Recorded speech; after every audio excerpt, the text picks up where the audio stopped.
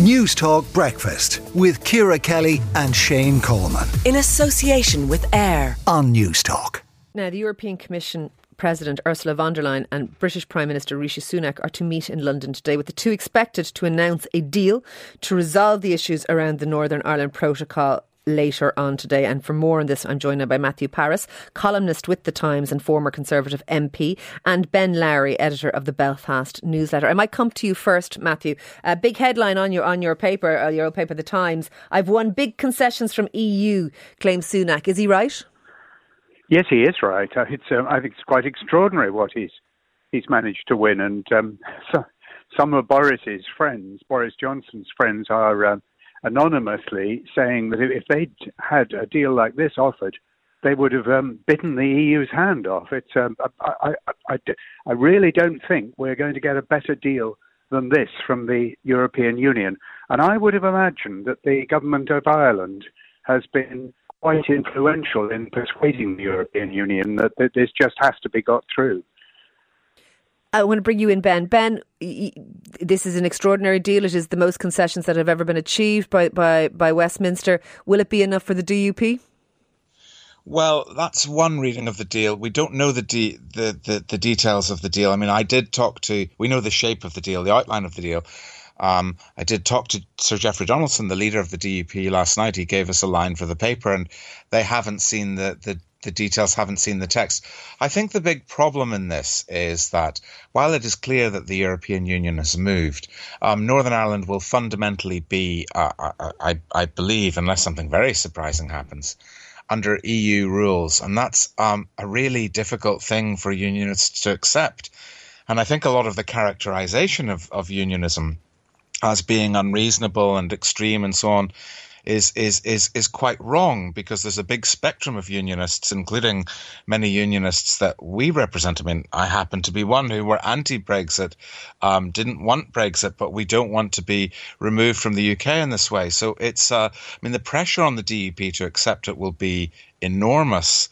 But for a unionist to accept, if this is what ends up being the case. We're hearing, Ben, though, that they're scrapping checks and paperwork on the vast majority of goods, and that 90% of EU rules simply won't apply to goods that are in Northern Ireland unless they're due for export to the Republic. So it will be very light touch, any EU regulations at all, and that the ECJ, which I know is a significant stumbling block for unionism, that whilst it may remain the arbiter of, I suppose, disputes, that Brussels won't have any ability to refer directly to the ECJ. And so lots of, I suppose, safeguards have been put in for the union.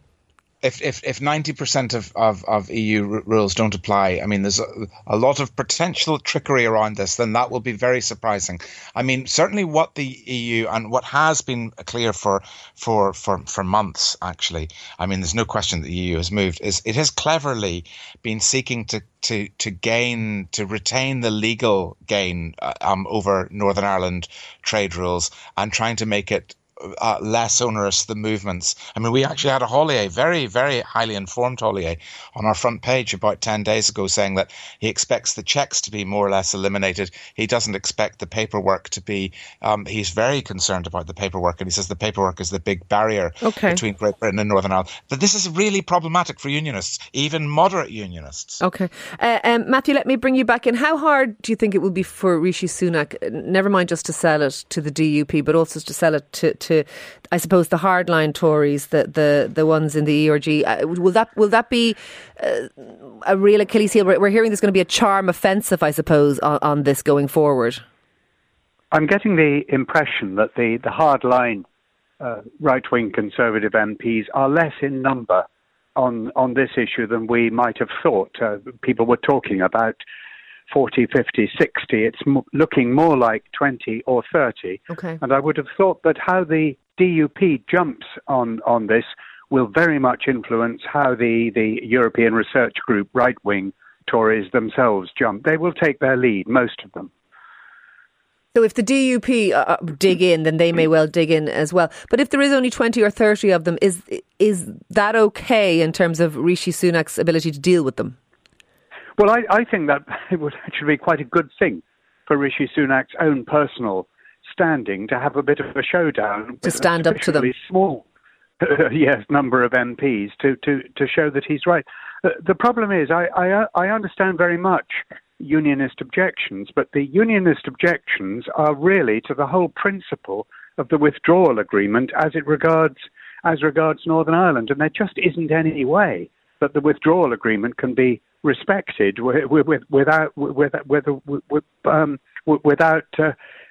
completely undermining the point of the withdrawal agreement. So I don't think Rishi Sunak can go any further.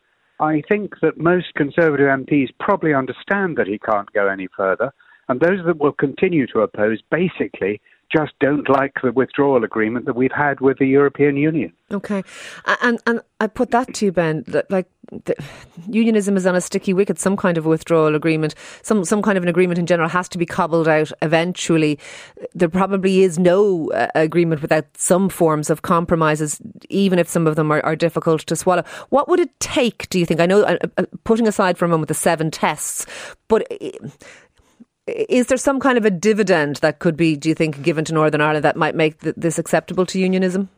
Well, I think actually the more interesting thing about unionism, and unionism has been caricatured very unfairly by the paper that Matthew is an excellent columnist for, not by Matthew himself because he's not a leader writer, but it was talking about no surrender and so on in an editorial last week. Actually, the very fact that there's a possibility of unionism accepting this, and that all the way through unionism has been unsure and considered supporting Theresa May's backstop and so on, is because of an awareness in unionism that if you don't agree to things, then something worse can happen. And the problem is for Jeffrey Donaldson, who's at the pragmatic end of unionism, and maybe at this moment is still unsure what to do, is that if you do agree to this, if you do agree to these fundamental principles, and unionists would say we don't see Sinn Féin or Irish Republicans being asked to do this. If you agree to these fundamental principles,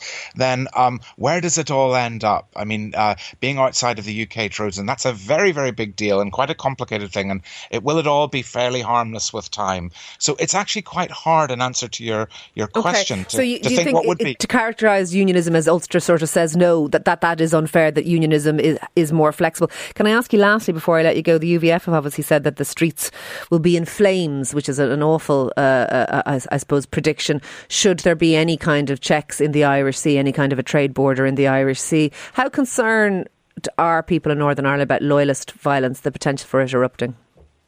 Well, I mean, I think there is concern. We obviously had an attack on a police officer. My sense, and I never would want to be complacent about this, Northern Ireland is a very changed society, prosperous, generally society, very much like the rest of these islands. That my sense would be that the appetite for violence anywhere in the community is very small. That would be my sense and my hope. But the troubles in the 1960s, I wasn't alive then, apparently came out of nowhere and surprised a lot of people. So I just hope that's okay. I don't think there's an appetite for it. Look, thank you both very much for speaking to me this morning. That is Matthew Parris, their columnist with the Times of London and former Conservative MP, and Ben Lowry, editor of the Belfast Newsletter. News Talk Breakfast with Ciara Kelly and Shane Coleman. In association with AIR. Weekday mornings at 7 on News Talk.